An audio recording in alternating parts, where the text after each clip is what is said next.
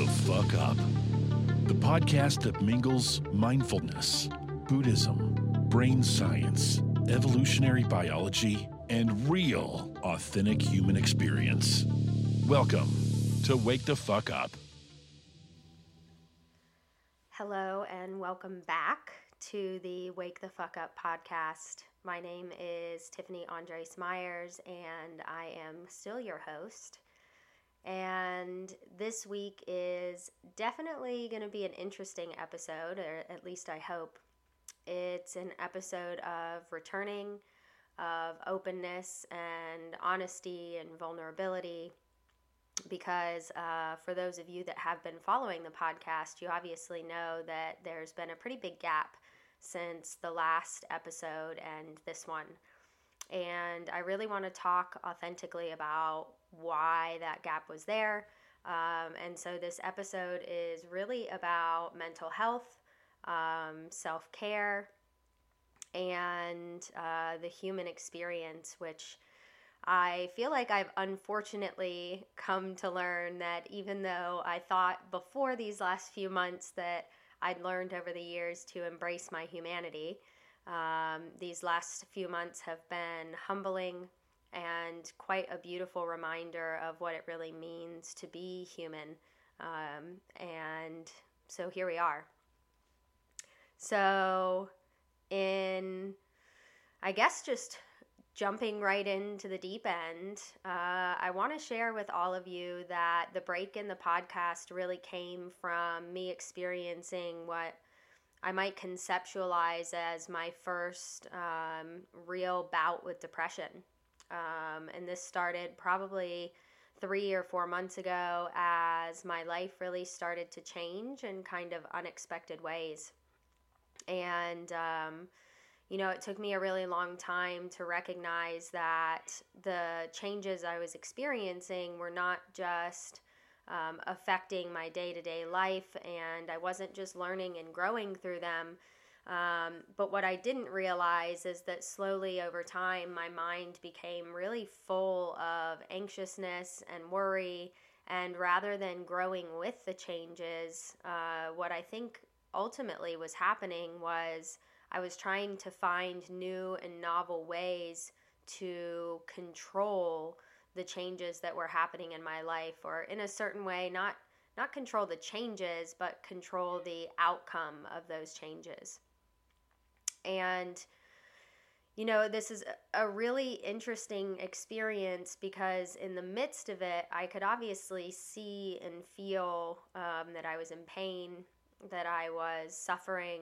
I really appreciate kind of the Buddhist use of the term suffering because I think it encompasses all our ideas and concepts for what hurting, sadness, anger, lack of control, not knowing, kind of this myriad experiences that come with, just different moments in life. And so I'm going to use the word suffering probably quite a lot. And I just mean it intentionally to encompass the full range and spectrum of emotional experiences that come in unexpected ways. So as I found myself in the midst of these changes, what I really didn't see happening slowly over time was how much my mind was becoming full of worry. And I want to be open and readily admit that as I sit here with you, kind of a guide, if you will, through the mindfulness arena, that my own personal meditation practice kind of waxed and waned over the course of these months as well. And, I've had friends and people that are quite close to me that have played with meditation here and there. And I've heard them say at certain times when life gets really hard that their mind became not a safe place to be. And in openness, I never really understood this conversation because when my life was good or maybe like hard for a moment or a few moments, sitting, I was able to sit with the difficulties in my mind. I was able to sit with the anxieties that were coming up. But as I imagine a lot of us have experienced with the pandemic, with loss of jobs, with changes in life experiences. Like, I have so many friends that have had babies and children over the last 6 to 8 months. There are these major life changes really happening for all of us that my personal practice became really hard to be with. I found myself doing a lot of guided meditations, which was helpful and supportive, and yet at the same time, only doing guided meditation, listening to a voice other than the voice in my head, what I later realized didn't really create the space for me to see and understand how full my head was all the time. So again, in full openness, about 3 or 4 months into this experience of depression, I really hit a threshold where one day I finally looked at my wife and I said, I need help. And what that looked like was a bit uncertain. But being a long-time deep meditator and practitioner, the first place that I knew I should go to at least try was on a meditation retreat. And due to COVID, I hadn't been in almost a year and a half. For anybody that's ever considering retreat, I highly, highly recommend it. If you've never been, I imagine that the idea of going and being quiet for some extended period of time, for sitting in meditation for long periods, is probably really scary. But there's something absolutely indescribable about shifts that can happen as we really let go of our conditioned ways of being in the world, and especially the idea of sitting for long periods and being quiet in our normal day-to-day life absolutely really wouldn't work. There's something so different about removing ourselves from the constant stimulation of what we're surrounded by day to day. There's something about removing ourselves from the constant kind of pokes and prods that we experience just being alive and living in society, from things as silly as needing to clean the house, or getting cut off in traffic, or frustrated work emails. Whatever it is, we really all experience these subtle pokes, prods, bumps, nicks all the time. And so being in normal day-to-day life, it takes a lot of energy just to keep ourselves stable and peaceful and open. Whereas being on retreat, the intention is we go to some place where we're surrounded by natural beauty, where the amount of stimulation is dramatically decreased, and the things that we have to deal with just to be okay are definitely lowered as well. So that was a little foray into I highly encourage you all to explore the idea of going on a meditation retreat. But that was ultimately what I decided to do. And for those of you that have listened to the podcast before, you know that my journey with meditation and mindfulness started about 10 years ago when I went to a monastery in upstate New York. And so essentially, when I realized that I needed this help, I decided to go home, and home for me is there. So I took a plane through some terrible travel experiences. I had a full-fledged panic attack in the middle of the Detroit airport. So if by chance whatever beautiful woman sat behind the counter and had to watch me experience my panic attack because I missed my flight, thank you for being patient and kind. I spent a week at the monastery, my home monastery in upstate New York. And, you guys, it was about 3 days before the shift in my experience happened. And I think I really want to share this because with an overwhelming gratitude in my heart, and as I say that, it's really kind of vibrating and consuming the fullness of my whole body and being. I want to honor and acknowledge that I did not and could not see the sources of my suffering before I stepped away. You know, I could see the things that my mind was identifying as problems or sources of fear. I was doing my best to really work with the fears that were coming up, to tell myself about the possibility of different stories. But what I really didn't realize was that my mind had become full of worry and anxiety and fear just about every minute of the day.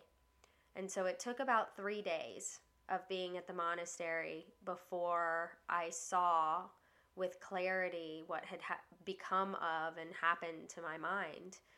The first couple days, I think, was allowing myself to accept the fears and the perceptions that I had built over the last few months. Because really, in essence, there's an energy sometimes of working with fear that is, at least for me in this experience, trying to ignore it, or trying to disregard it, or trying to convince ourselves, or myself in this instance, that what I was seeing, feeling, and perceiving was not real. And you know, the interesting thing is that ultimately I was right. It wasn't real. But by not allowing myself to really feel the fear and to accept the perceptions that I had, essentially I think I was constantly fighting myself. And so it was day 3 when I called my wife and had a conversation with her where she expressed an immense sadness at her own feeling unseen through my suffering. That I think for the first time in those number of months, my heart was just struck with an arrow. You know, I felt this upwelling of sadness and pain at recognizing the hurt that my own suffering had caused to the people that I loved, that I had been so trapped in my own head that I was missing the love and the support and the tenderness and the kindness that were constantly right in front of me.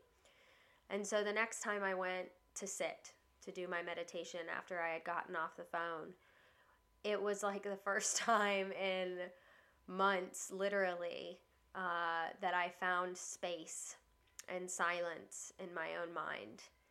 And I can't express with words what a profound relief that moment was, and what a profound shift in every single fearful perception I had had over the last few months happened instantaneously, because all of a sudden, with space, my mind and body were not creating fear and anxiety anymore.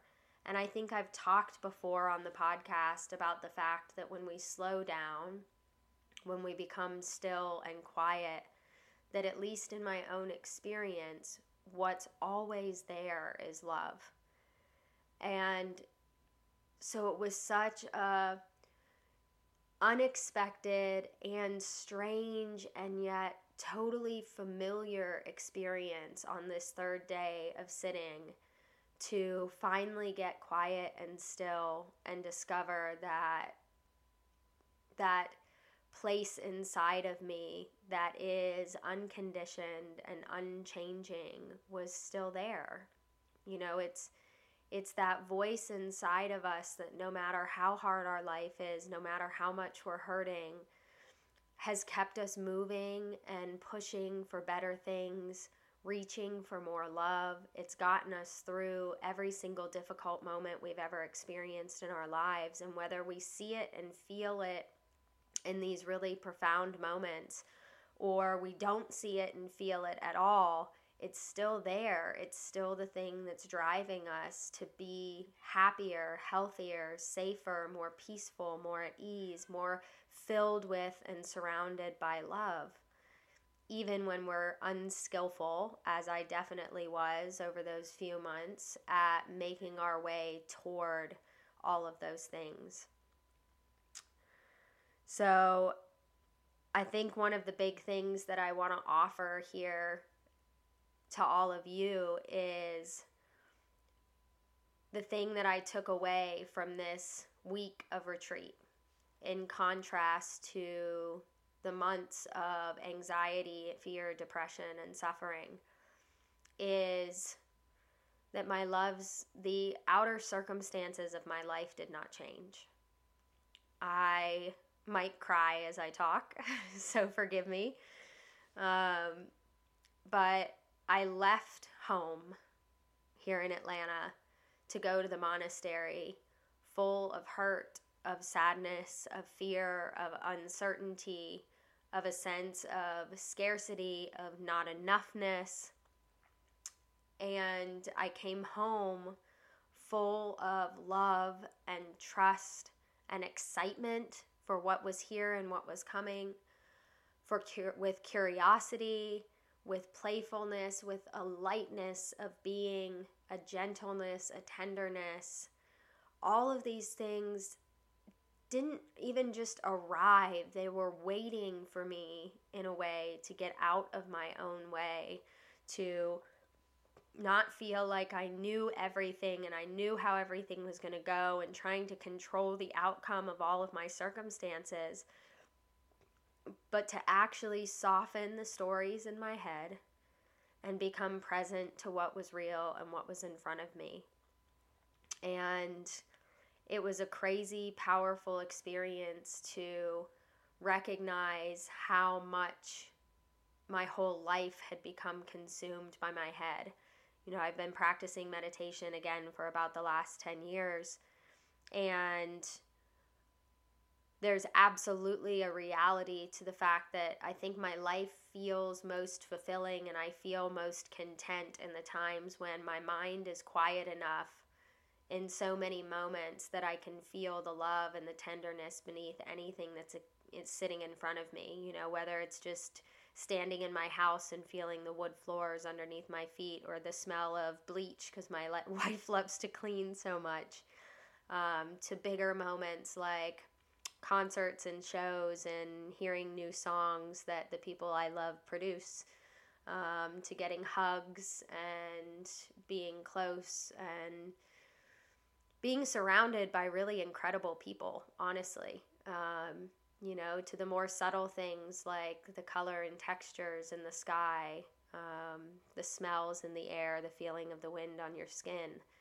And I think what I had forgotten to remember in those months of being so consumed with fear was that I really have to be quiet in order to feel and connect to any of those things. And while moments of that still existed, I really had become confused and blind to how loud my mind was. Stepping away and being in meditation for that week was a palpable and tangible connection and reminder to what's real. And what's real is alive so much more in the body than it is in the head. So essentially, my loves, I wanted to share this with you as a request for forgiveness for being gone for so long, as well as a real honest look at the fact that even when we've been practicing for 10 years, even when all of our heart's intentions are set to goodness and love, we're still sometimes going to forget. We're still going to make mistakes. We're still going to be unskillful. And these last few months are a really powerful reflection of my own humanity for me. And I hope a permission for you if you find yourself in an experience that just feels really overwhelming and hard. I want to encourage that I knew long before I took the steps to go to the monastery that I needed to, that I was struggling, that I was not doing well, and that I needed help. And it, for me, even was hard to ask for that help and to accept that I needed it. So if you're listening to this episode and you find yourself in any moment in your life in that sense where there's a quiet voice that says, I need help, please, please reach out. Please get the help you need. It doesn't have to be a meditation retreat. It doesn't have to be medication. Maybe it's a weekend away at a cabin with or without friends. Maybe it's a trip to the beach or the mountains. But stepping away from the constant bombardment of the things that are hard to handle is definitely something that I recommend. And remembering as much as you can, I cannot stress this enough, that the stories we create about the experiences we are having in our life are not real and reality.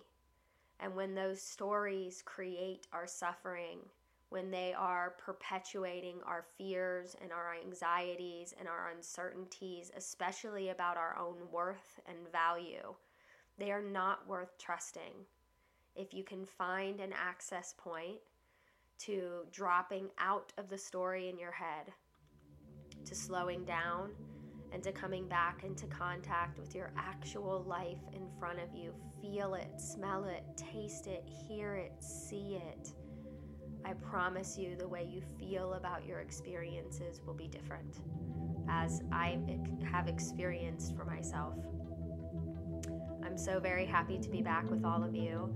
If you have questions about mental health, if you have questions about the difference between stories in your head and the experiences of actually being alive, anything that comes up from hearing my story, please feel free to reach out. I'm always here in support of you.